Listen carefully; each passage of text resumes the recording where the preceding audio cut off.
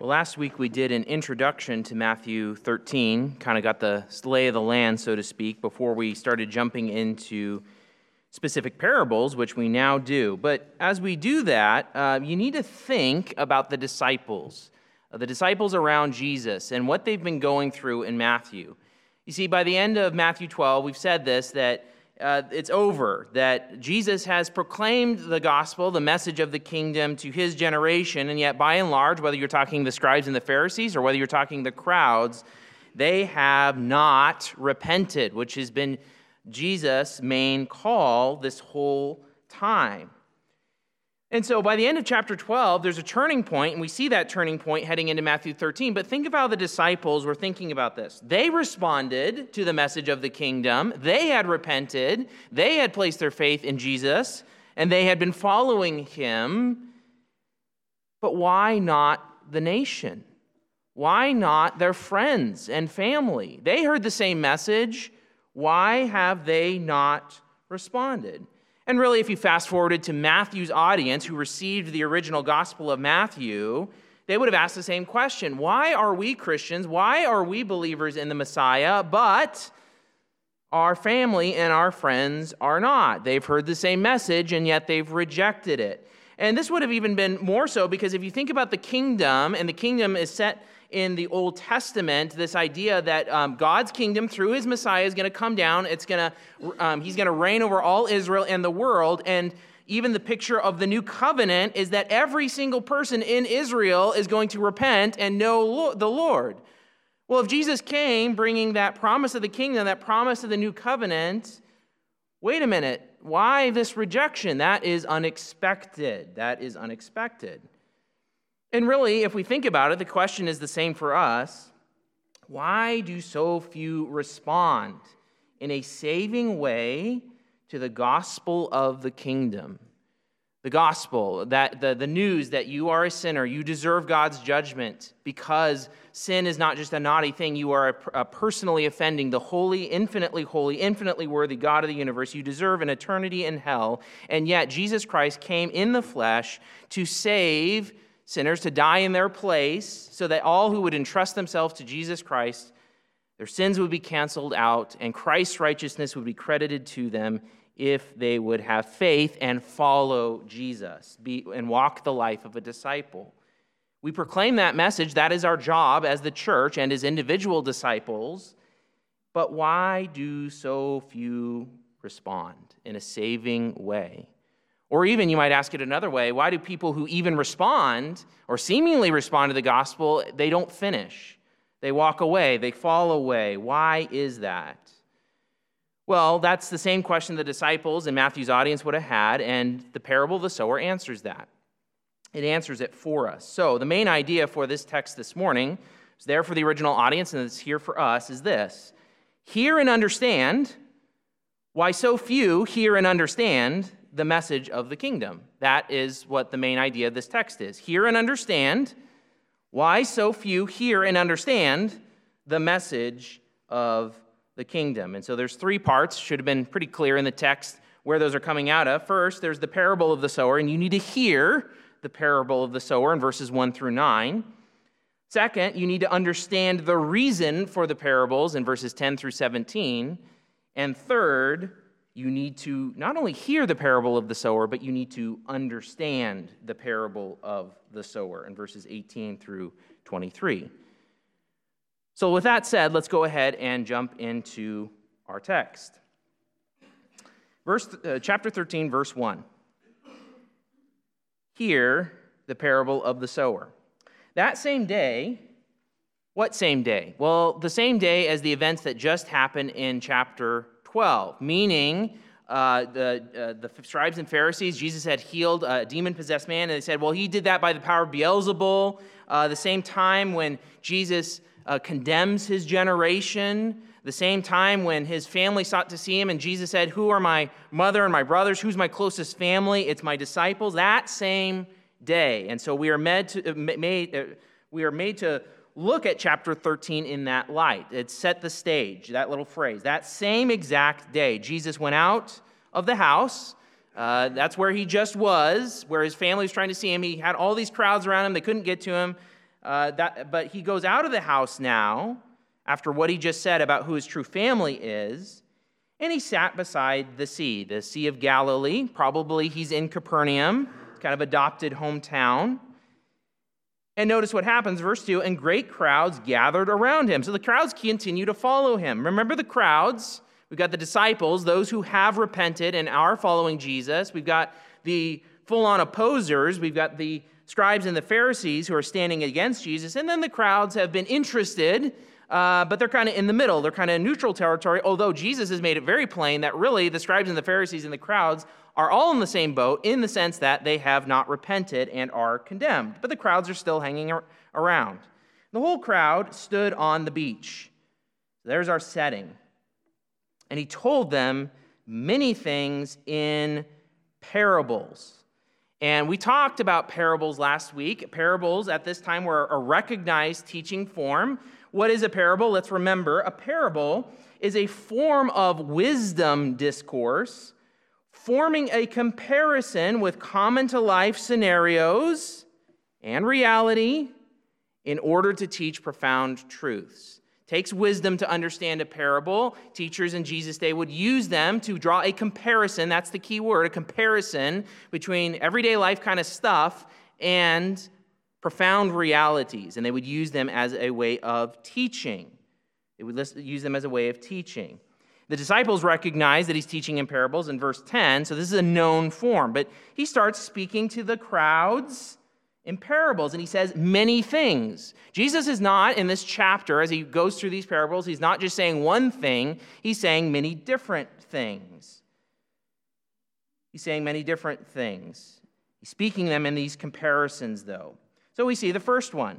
Told them many things in parables, saying, a sower went out to sow. Now, for those of you who are not familiar with that language, what's he talking about? Everyone in Galilee, and they would have gotten this just automatically.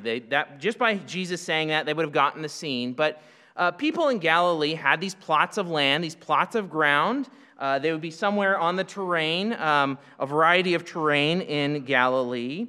But each person, or not necessarily each person, but people would have plots of ground, and then they would sow seeds. When we talk about sowing seed, we're talking about the idea of a sower taking from a bucket or a bag or a bowl, and he's taking it out and he's shaking the seed on either plowed ground, or sometimes they did it before they plowed. They did it both ways.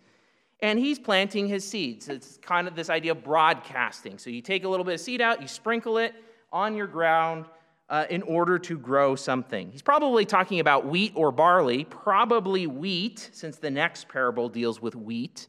But it doesn't really matter what it is. He's sowing wheat or barley. He's doing this on this ground. And for the sower, the farmer, to be successful, he would have to know his plot of ground, and he'd have to be careful with how he threw the seed so he's not wasting seed so that he can get a harvest out of it. This would have been a familiar picture to the crowds. A sower went out to sow. Verse 4, and as he sowed, some seeds fell along the path. Now, what's the path? They didn't have fences. They had paths. And so sometimes these paths, these hardened paths, would either form a boundary between plots of land, or maybe they would run through a plot of land. But you know what a path is. You go on a hiking trail anywhere in the area. People have trodden on it so much, it's hardened ground. So as he sowed, some seeds fell along the path. We aren't told how much seed fell along the path, and yet some did. And the birds came and devoured them. You've got seed on hardened ground. It's really easy for the birds to see and come down and swoop down and eat it, to devour that seed. And already you're like, ooh, that's not good. That's negative. What's going on with this guy, this farmer? We even have starting suspicions about this farmer, because can't you throw the seed a little bit better so that not so much lands on the path? Can't you just put your back to the path and cast this way? I mean, that's not good. You've lost some of your seed, your precious seed. Verse 5, we see another case. Other seeds fell on rocky ground. Now, this isn't like rocky ground like you have a bunch of stones in it. This is like the kind of ground where you have a shelf of rock, like a big mass of rock with maybe 2 or 3 inches of topsoil right above it. That's what it means to have rocky ground. It's not enough dirt. Other seeds fell on rocky ground where they did not have much soil. And immediately they sprang up. You've got less soil. It's easier for the sun to warm that dirt and for those seeds to germinate more quickly. Immediately they sprang up since they had no depth of soil. So they sprang up, but then we kind of get this picture. There's a similar word in the original where the sun rose, it came up. So the seed sprang up, but then the sun came up. But when the sun rose, they were scorched. And since they had no root, they withered away. You can kind of see a progression happening, right? We had the first seed, it just fell in the path. It didn't even germinate. But now we've got some seed that fell into some thin soil, and it germinated really quickly. It started springing up really quickly, but actually to its detriment because then the sun scorched it. It died. It bore no fruit, no crop. It withered away. And again, we think about this as like, oh man, this is negative so far. What's this guy doing? We're headed for disaster here, right? Again, we're not told proportionately how much seed fell on the rocky soil, but doesn't this guy know his land? Doesn't he know how to maybe amend his soil? Doesn't he know how to not waste seed in this way? Doesn't he know it's going to spring up and die away like that? He's a good farmer, shouldn't he? And then we get the next case. Other seeds fell among thorns or thorn plants, and the thorns grew up and choked them. Again, maybe we get a little bit more this time. Maybe the seed germinates, it grows a little bit, but the problem here is what the seed shares in the soil, and it shares thorn plants. And it's like, again, wait, this is everything so far, it's slanted negative, right? Like, this is not good. What's the farmer doing? Like, didn't he know that he's got some soil with some thorns in it? Couldn't he amend the soil? Couldn't he do something about it? Instead, some seed falls there and it gets wasted because even though the plant grows up to an extent, it withers. And as he'll say later, it bore no fruit. It died. It got choked. And then finally, we get some hope here. Verse 8. Other seeds fell on good soil and produced grain, produced fruit. Again, he's probably barley or wheat. Produced a crop. Some 100-fold. So now he's focusing on an individual seed. So we have this good soil where the seeds are falling, and you focus in on an individual seed. Well, some of that, one individual seed gives 100 grains. So it started out as 1 grain, and now it produces a plant that has 100 grains. Another 60, and some 30. That's the parable. And then Jesus adds, speaking to the crowds, he who has ears, let him hear. And what does that mean? We've seen him use that phrase before. He used it in chapter 11. Basically, the phrase means this: listen very carefully to what I just said. Listen very carefully to what I just said. And that's how he leaves it. That's how he leaves it. That's the parable of the sower. But then, that leads us into our next portion. That's the parable of the sower. And what we mainly want to get from that section is this, the picture, right? You want the picture in your mind. Jesus gave us the everyday reality in these verses, but he did not, speaking to the crowds, give the other half of the comparison. The disciples, and they'll say this in a second, recognize that he's speaking in a parable, but usually when you teach in a parable, you not only give the everyday occurrence, you also, if you're teaching by it, you give the reality it's pointing to, but Jesus does not do that. Instead, all he says, he gives the reality portion of things, but then all he says to the crowds is, he who has ears, let him hear. Listen very carefully, crowds, to what I just told you. And then he stops. And that sets the stage for the disciples, which brings us to our second point. Understand the reason for the parables. Understand the reason for the parables. Verse 10. Then the disciples came. So remember, we said last week that when we talk about the parables, we got 2 audiences. Some to the crowds, some to the disciples. The disciples were in the crowds. They heard the parable of the sower. But the disciples came and said to him, "Why do you speak to them in parables?" Why do you speak to them in parables? What are they asking? Well, there's a couple things we could note. One, they're asking a reason. Now, they're probably not still in the boat. It's probably not like they huddled together for a minute. Maybe they did, but it's more the idea that this is later sometime, and the disciples approach Jesus, and they want a reason. One, they recognize the genre of parable. They've heard this kind of thing before, but they always hear it with the other side put in, perhaps. But why are you doing this? Why have you switched? Because everything up to this point in Matthew, even to the crowds, Jesus has been very clear about his message. His message has been, repent, for the kingdom of heaven has drawn near. The kingdom promised in the Old Testament, the kingdom of the Messiah. Here, I'm giving you kingdom foretaste through my miracles and all of this. You need to repent, for the kingdom of heaven has drawn near. Everything's been very clear up to this point. Jesus has used comparisons and illustrations, but now he's just using comparisons the whole time. So it's a shift, it's a change, and the disciples want to know why. Why are you doing this? Why the change? Why the change? And he answered them, because. Now, some translations leave that off, but there's a little conjunction there that because they asked for a reason, they get a because answer. So, because, here's why I'm teaching in parables. First reason, let me give it to you. Because to you it has been given to know the mysteries or the secrets. We talked about that word last week. We'll remind you of it in a second. But to you it has been given to know the secrets of the kingdom of the heavens. But to those, meaning the crowds, it has not been given. So let's digest what Jesus just said. The reason I am teaching in parables is because you guys have been given, by God's grace, the ability or the authorization to know the secrets of the kingdom of heaven. To you disciples, it's been given to you, but not to the crowds.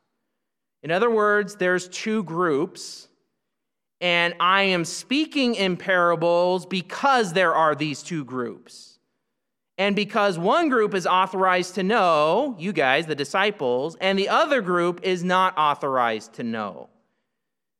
And parables are a suitable genre for this, because what is a parable? It's a comparison. You got everyday life kind of stuff, and you've got an explanation. So that's perfect, because what does it take to discern a parable or to understand a parable? It takes wisdom. You need to understand the correspondence. You need to understand both sides. So if you got two groups, and one side is authorized and one side is not, then the parables are perfect, because all you need to do is tell one half of the comparison for the people that are not authorized, and to the people that are authorized, it's perfect. You give the other half of the comparison. So that's why Jesus is doing it, because there's now two groups. There's a separation. That separation was very clear at the end of Matthew 12, and Jesus is alluding to that fact. What is the content? We said this last week, but just reminded, we see it here. What's the content of the parables? The mysteries or the secrets of the kingdom of heaven. And we said that the biblical word mystery or secret, which is rooted really in Daniel 2. We went to Daniel 2 last week. A secret in the biblical sense, or a mystery, is the revelation of God's partially hidden wisdom, particularly as it concerns events occurring in the last days. And that's exactly what the kingdom of heaven is all about. That's what happens at the end of time. The kingdom coming down from heaven to encompass the whole earth. That's what Daniel talks about. And he talks about mysteries, and he has these dreams that he interprets. But the way a mystery works is that to some people, you get a partial revelation, but then you need an interpreter, which is exactly how the parables are working. Crowds get revelation, they do. They get half of the comparison, but until there's an interpreter, a wise interpreter who can tell you what the correspondence is, then it's hidden revelation, partially hidden revelation. And notice it's plural secrets. It's not just this parable that Jesus has been talking about. Oh, that's among them. The parable of the sower is one of the secrets of the kingdom, but then the rest of the parables in this chapter. And why is Jesus doing that? Because he wants to give clear revelation to his disciples and not clear revelation to the crowds. And Jesus supports that in verse 12. For whoever is having, it will be given to him, and he will be caused to abound. But whoever is not having, even what he is having, will be taken away from him. It's kind of a proverbial statement. In fact, he'll use it in other ways, but at least here, what is he talking about? He's saying the crowds have had clear revelation up to this point, but they don't have repentance. And so even what they have had in terms of a clear revelation, repent for the kingdom of heaven has drawn near, in terms of miracles, in terms of all of that, it's being taken away in an act of judgment. God gives clear revelation of his word. He has given clear revelation of his word, and yet people have not responded. So what does God do? God acts in judgment by removing clarity. He's still revealing truth, but it's unclear now. That's what Jesus is using the parables for, because it's an act of judgment by God. We now have the disciples and we have the crowds. And then Jesus continues to build his reason for speaking in the parables. Verse 13, on account of this, in parables, I am speaking to them. So that was their question, right? Why are you speaking to them in parables? Jesus has given some of that reason, and now he develops it even more. On account of this, in parables, I'm speaking to them because seeing they do not see, and hearing they do not hear, neither are they understanding. Now, notice those words, seeing, hearing, understanding. From here on out, in this section that we're in, through verse 23, those are very, very important words to keep track of. And Jesus is going to explain it here in a second, verse 14 and 15, in terms of the prophecy of Isaiah, so you can get geared up for going back to Isaiah in the Old Testament here in a second. But what is Jesus saying? He's looking, I would argue he's looking both ways at this point in his ministry. He's looking back in the sense, and he's characterizing the people. We have given them clear revelation. They have been seeing, but they're not getting it. They're not actually seeing. They're seeing the data, but they're not processing it rightly. They're hearing, but they're not hearing. They're not hearing in the way they ought. They're not understanding. The idea of biblical understanding is not just that you process something mentally. It's that if you really understand something, you act on it. You act on it. So it's not just mental comprehension. It is you're going to act on it. Your life is going to change if you really understand. That's the biblical idea of understanding something. So the crowd so far, they've had this clear revelation. They're seeing, they're hearing, they're not getting it. They're not responding. But Jesus is also looking forward to the purpose and the use of the parables. This is the reason he's giving for it. The parables are going to do that and confirm that even more. They've already been seeing and not seeing. They've already been hearing and not understanding. The parables are going to make that condition worse. They're going to confirm what has already been happening as an act of judgment. And then Jesus continues to build this by talking about Isaiah. And the prophecy of Isaiah is being filled up with reference to them. Now, your Bible might translate that as fulfill, and haven't we seen in Matthew a lot of these fulfillment statements? Such and such happened in order that such and such scripture might be fulfilled. We've seen that, right? That's a common refrain. That's part of what's been used to prove who Jesus is in his identity as Messiah. This word is different from those other words. It's a little bit different. It's a more complex form, has the same root, but it's a little bit different. And this word means, if the other word just means fulfill, this word means either fill up or fill again. Fill up or fill again. So you can kind of think of like a container and it gets filled up, or fill again, you've got some sort of pattern that gets renewed.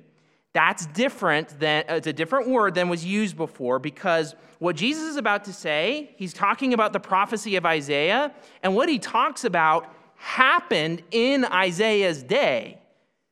And what Jesus is saying is the same pattern that happened in Isaiah's day, it's being filled up again with this generation.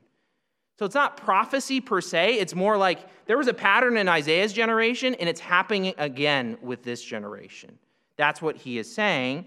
And then he draws them in to the prophecy of Isaiah, which says, and he's quoting the Greek version, the Greek translation of Isaiah 6, 9, and 10 here. With hearing, you will hear, and you will never understand. You see that same language, hearing, is paired with understanding. If you really hear, then you ought to understand. But Isaiah is saying, or the scripture in Isaiah, the book of Isaiah is saying, with hearing you will hear, you're getting the data, but you're not actually understanding. In fact, you'll never understand. And seeing you will see, and you will never perceive. See, if you really see, not just take in the data, but you really understand or perceive, that's what is being spoken to Israel in Isaiah's day. And we're going to go back there and we're going to talk about what this is going on, but let's quote the rest of it. For the heart of this people is made fat. It's the idea of it being calloused. It's hardened. And with ears they heard heavily, and their eyes they shut, lest, key word, conjunction there, lest they see or perceive with their eyes, and with their ears they might hear, and their heart they might understand, with their heart they might understand, and turn, that's the language of repentance, turn or turn around, and I will heal them. Jesus is saying that was going on in Isaiah's day, and it's going on in my day. So let's go back to Isaiah 6 briefly to understand what was going on then so that we can understand what Jesus is saying now. So go to Isaiah 6. And let me summarize the context for you. In Isaiah 1 through 5, Isaiah has already been indicting Israel for its sin. And their sin, if you look in chapter 1, is basically, you guys are doing some good external forms, some good-looking worship, external worship to Yahweh, and yet you don't believe it from the heart because you're actually oppressing your neighbor. So you've got some good external worship forms going on, but it's not from the heart.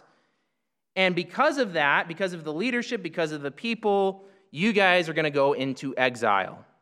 Isaiah 1 through 5, that's the gist of what's going on. You guys are going to go to exile. There's glimmers of hope that God's going to restore things, but that's the overarching message in Isaiah 1 through 5. Israel, and in fact Judah, the southern kingdom, you guys have great external forms, but from the heart, you're not obedient. So you're going to go into exile.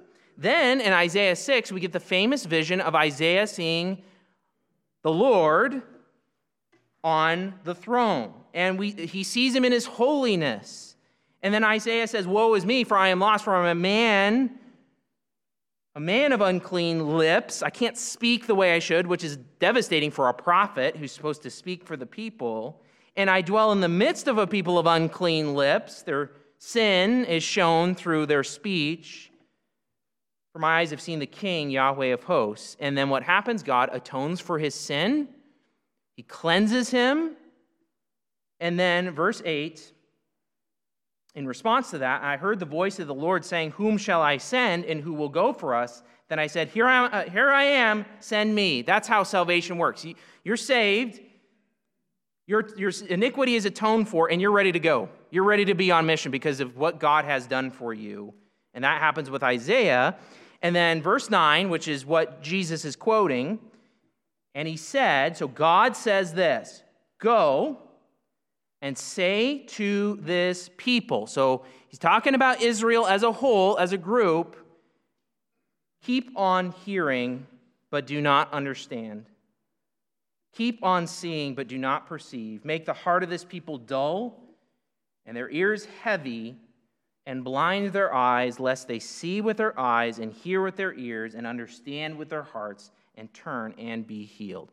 Basically, what God is telling Isaiah is, your ministry is going to be like this. You're going to say what you're going to say, but it's actually going to keep hardening the people. They're already hardened. They're already seeing but not seeing. They're already hearing but not understanding. And what you're going to do, Isaiah, in your ministry is you're actually going to do your ministry, and it's just going to confirm them more and more. It's just going to harden them more and more and more. Why? So that they don't repent, so that they may not be healed. This is the language of judgment.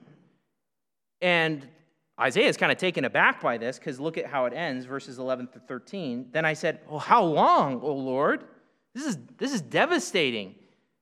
This is an indictment. This is a judgment against Israel. And he says, how long is this going to happen? And he says, until cities lie waste without inhabitant, and houses without people, and the land is a desolate waste. And Yahweh removes people far away. That's the language of exile right there. And the forsaken places are many in the midst of the land. And though a tenth remain in it, it will be burned again, like a terebinth or an oak whose stump remains when it is felled. And the only glimmer of hope at the very end, the holy seed, is its stump. Basically, God's saying, Isaiah, you're going to go. You're going to confirm this people in their hardness so they can't repent. So the whole nation is going to be under my judgment and exile. And they're going to get thrown out of the land. But there is going to be a remnant. There's going to be a holy seed. And that's the hope, the glimmer of hope. And that gets developed further into Isaiah. But what is Jesus doing? That's what's going on in Isaiah's day. And Jesus is saying it's the same thing in Israel in my day. These people have been hearing things clearly about the kingdom, about who I am as king. I've shown them, and they don't understand. So the clarity gets removed. To what point? To the point where Israel can't hear, can't repent, and will go into exile. Now, Jesus doesn't spell it out here, but historically, and even we'll see more of this in Matthew, that's AD 70, when Rome comes in, crushes the nation, destroys the temple, and Israel gets sent out of the land again. Because why? Because they rejected their Messiah. The same pattern that happened in Isaiah's day is happening in Jesus' day. Now, catch this, though. What Jesus is drawing a distinction between is groups. This is very important to recognize. Jesus is drawing a distinction between groups. So he's characterizing the crowds, the people of Israel, that group, as you guys are going to be hardened and unrepentant and you're going to go into exile. Does that mean that individuals from that group can't repent anymore? No. Because he said, verse 13:9, he who has ears, let him hear. Meaning what? Okay, you heard one half of the parable, but if you listen to it very carefully and understand what it's about, and Jesus is going to give the explanation, then you still have the opportunity to move from the crowds into the disciples. So what we have here in Jesus characterizing his generation and what's going on, he's characterizing groups. It doesn't shut the door for individual repentance. It shuts the door for the group repentance.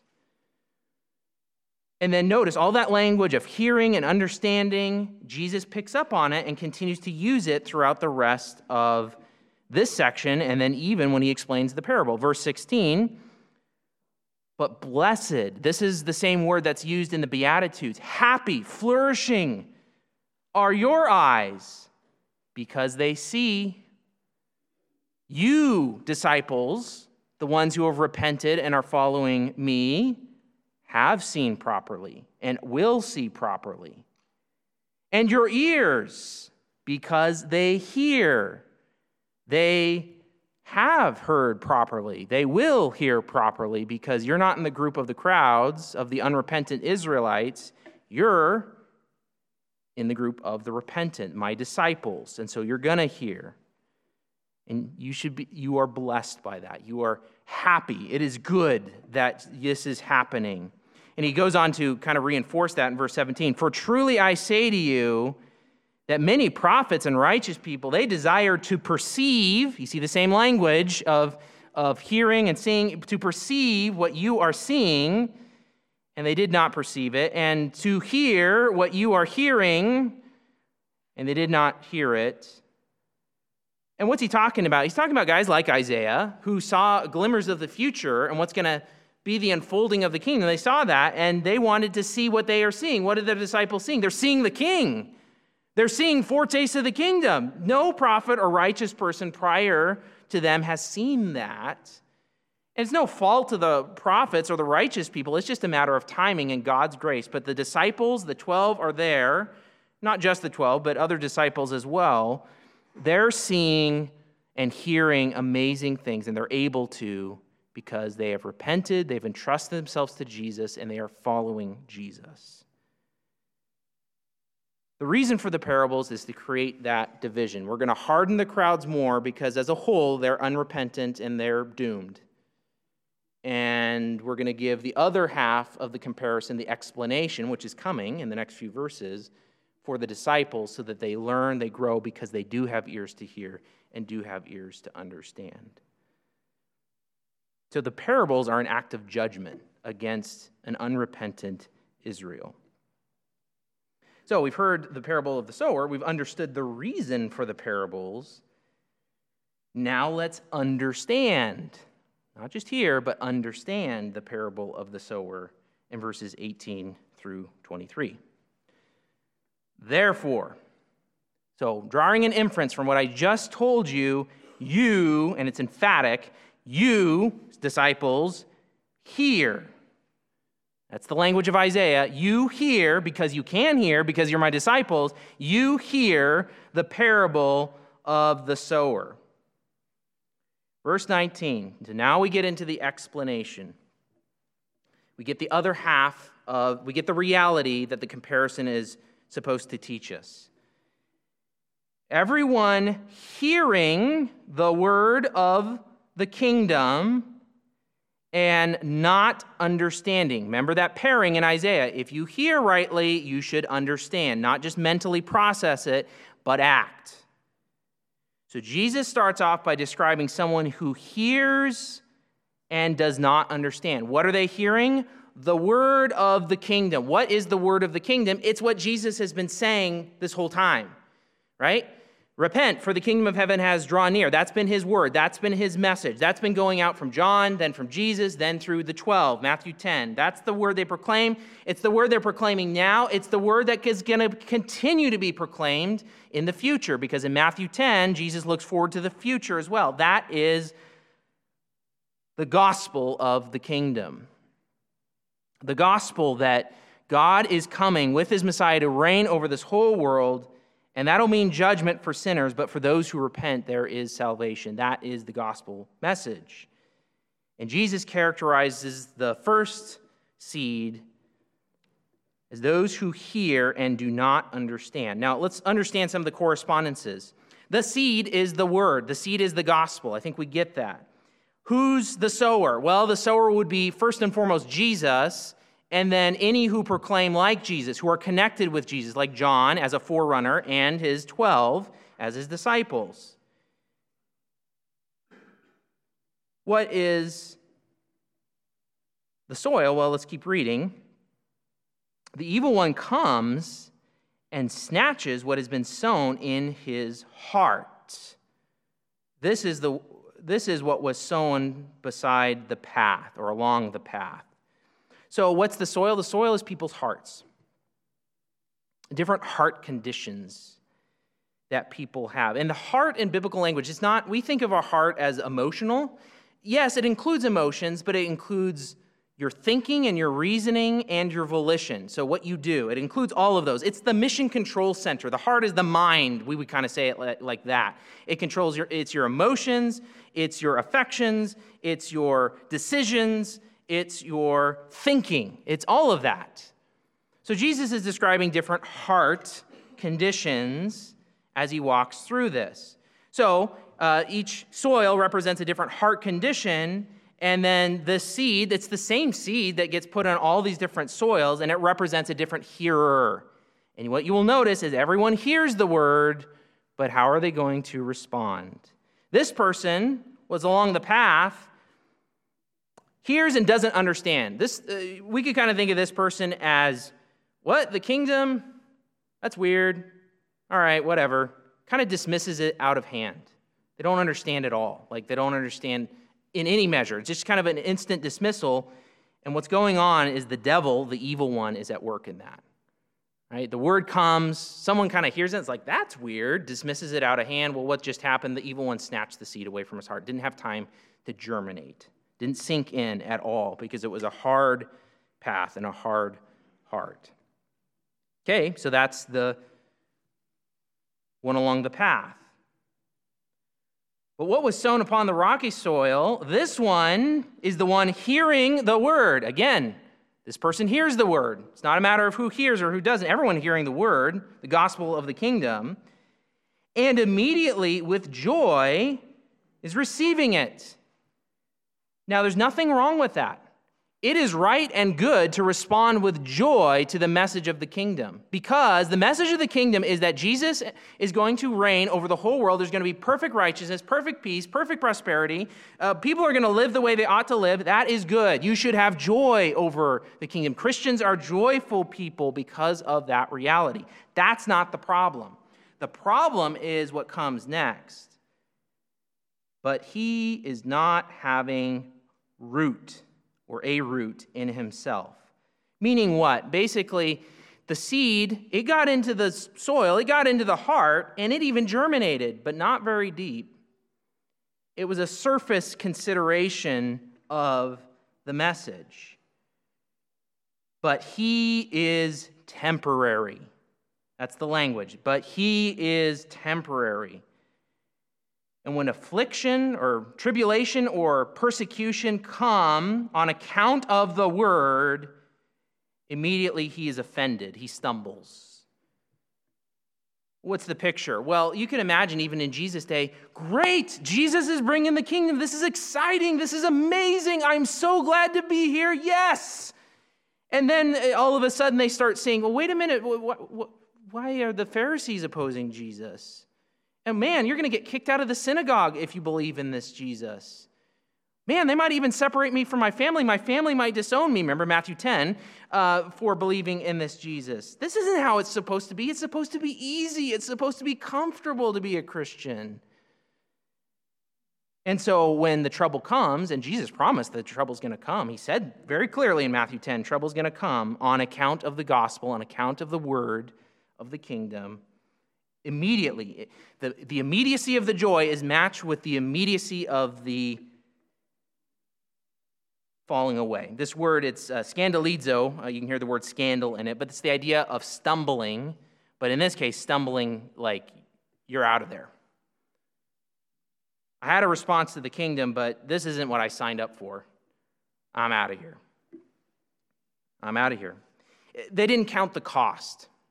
They didn't count the cost of the kingdom. They saw the good aspects of the kingdom, but they didn't count the cost of what it would cost in terms of rejection.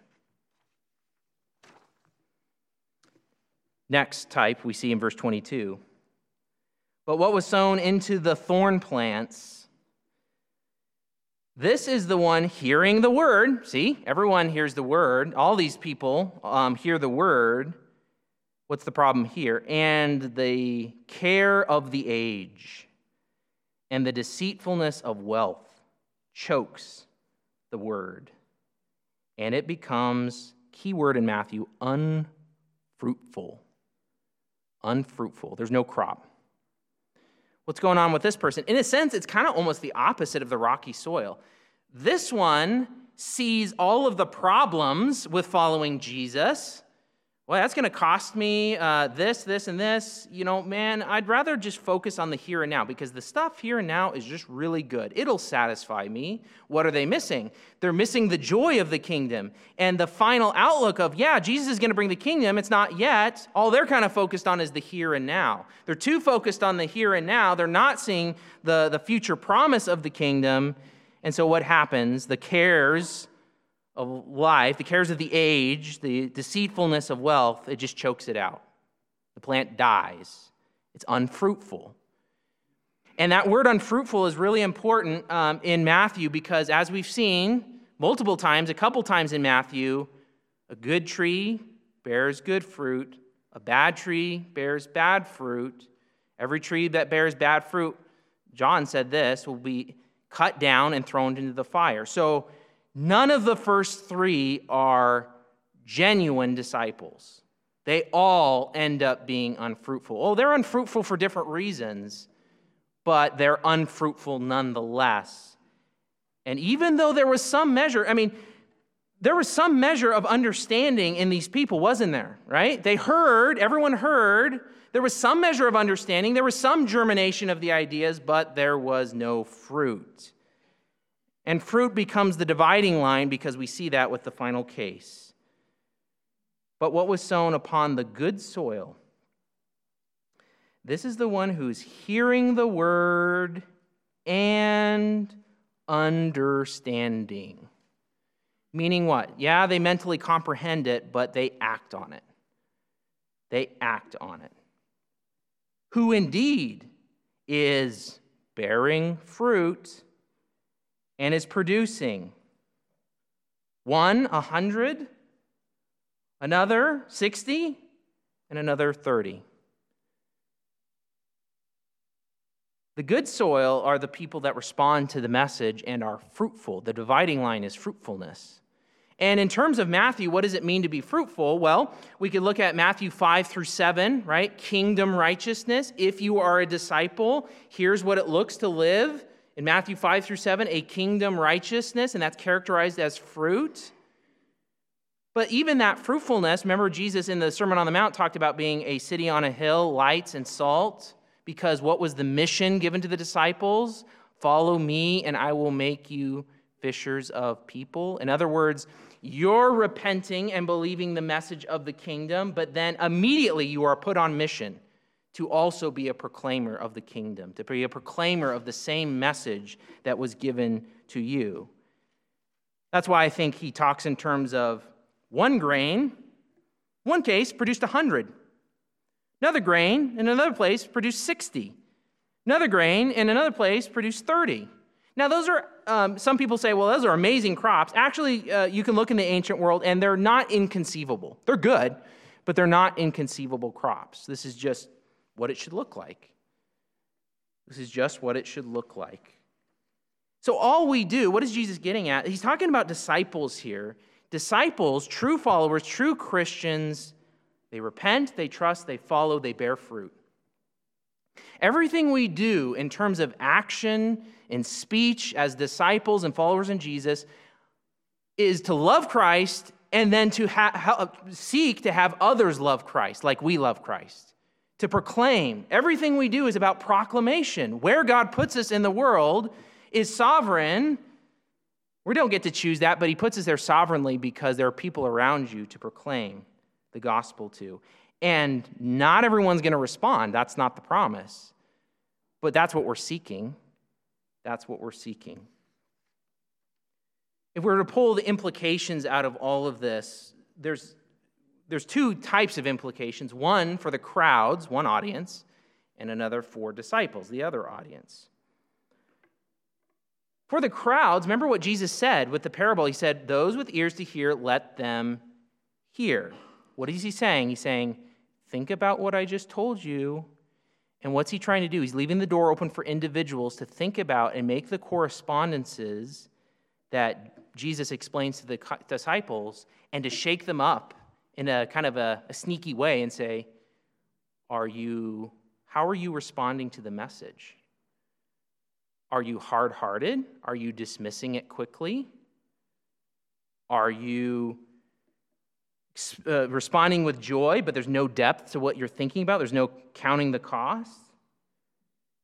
Or do you find yourself, are you dismissing the message because you find yourself more attracted to the things of this time and place? See, for any of those people, they should be thinking about it, and if they realize what's going on, they're like, I need to use the language of Jeremiah, break up my fallow ground and have good soil, a repentant heart. I need to actually heed Jesus' message. I need to repent. I need to move from the crowds to the disciples. How are you hearing the gospel of the kingdom? Where is your heart? Do you quickly dismiss it? The gospel, the kingdom, whatever. That's just nonsense. I mean, you're here for other reasons. I don't know. You quickly dismiss it. Well, friend, Satan's most at work in your life because he's snatching the seed away. You don't even allow the seed to germinate. Do you expect following Jesus to be easy and comfortable? Friend, you might be rocky soil. You might be joyful now, but you're not willing to count the cost. And when things get tough, where will you be? Where's your heart? Do you find yourself more attracted to the things in this time and place? Yeah, Jesus is great. I like having Jesus. I like Christianity, but boy, man, there's some great stuff in this world, and my focus and my attention is there, and that's what really does it for me. Friend, you might be weedy soil, and those things are going to choke the life out of the gospel. If you like having Jesus on the side, but you're focused on the things in this world, you just might be weedy soil. You may hear the gospel. You might even understand it mentally. You might understand it to an extent. You might even have a response of joy to the gospel. Doesn't mean you're a Christian. A Christian repents, trusts, follows, and bears fruit because of who Jesus is. Jesus is the treasure of the kingdom. Jesus is the one we love because of what he has done for our souls. And he is worth following at any cost if you see who Jesus is. You will be willing to do anything, not because of who you are, but because Jesus is so valuable. God works in your heart to see that and to understand that and to follow him at any cost. It's ultimately God's work that allows you to be good soil. You can't change your soil in a sense, right? God has to do that. God has to grant that to you. And yet you plead and say, God, change my heart so that I might see Jesus as he truly is. He is supremely valuable, supremely satisfying, and I want to die rather than renounce following him. Are you bearing fruit? Now notice the question is not how much. You can have different levels of fruitfulness as a disciple. The question is, are you bearing? Are you bearing fruit? You might have a greater or lesser impact in God's kingdom. That's not the point. Are you bearing fruit? Now, don't take that and say, oh, okay, that means I need to do all these things, tick, tick, tick, tick, tick, tick, tick, all these things, all these great things, and God's going to be satisfied with me. No. See, you see who Jesus is first. That's where you start, and he produces fruit in you. You don't try to do a bunch of stuff and say, tick, tick, tick, tick, tick, staple. I'm going to go to the grocery store and get some nice-looking apples, and I'm going to staple them on my dead tree, right?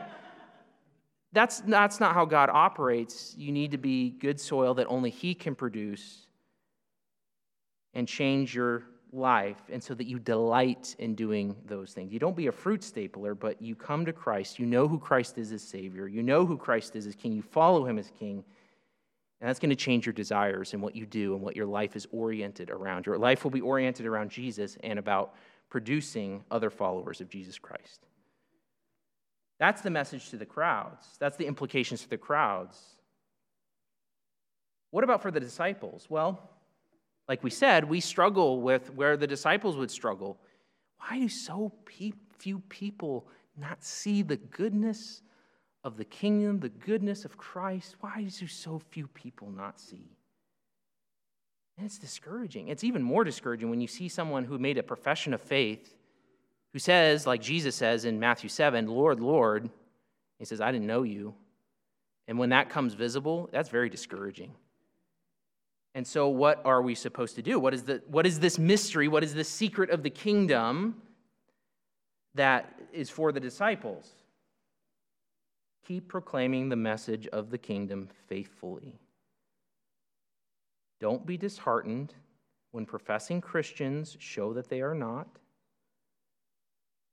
It's sad. No one's denying it's sad. Don't be disheartened by a lack of response to the gospel.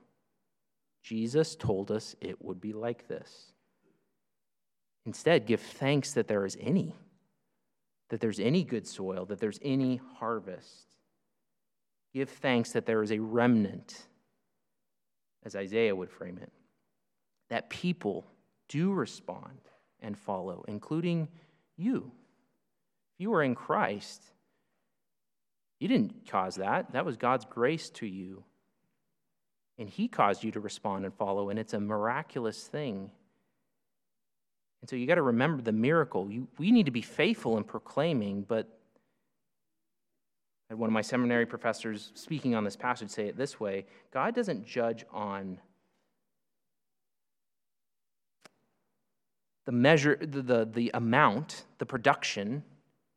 He judges on faithfulness. Are we being faithful? And are we remembering that this is the way things are? This is the way things are in the kingdom, in God's world right now. Hear and understand why so few hear and understand the message of the kingdom. Let's pray. Lord Jesus, we thank you for your word. Thank you that we have a word. Thank you that we have a gospel that you have delivered to us and that has been passed down from generation to generation. Help us to be faithful proclaimers to our own hearts and to the world of the gospel. Help us to keep repenting, to keep trusting you, to keep following you, and to, in time, in trusting on you, bear fruit. Lord, we want to be a fruitful people. We want to be faithful to the mission you have given us. And we know that even when we're faithful, that doesn't guarantee results because those are in your hand. But you call us to be faithful. Lord, we want to be fruitful, even in our community here, to proclaim to those who very much are into the things of this world and this age. And we pray that you would open their eyes to see the glories of the kingdom, to know you, Lord Jesus, to know you as the great, magnificent, awesome, worthy King. Lord, give us in our spheres that you've placed us boldness and faithfulness in proclaiming the gospel.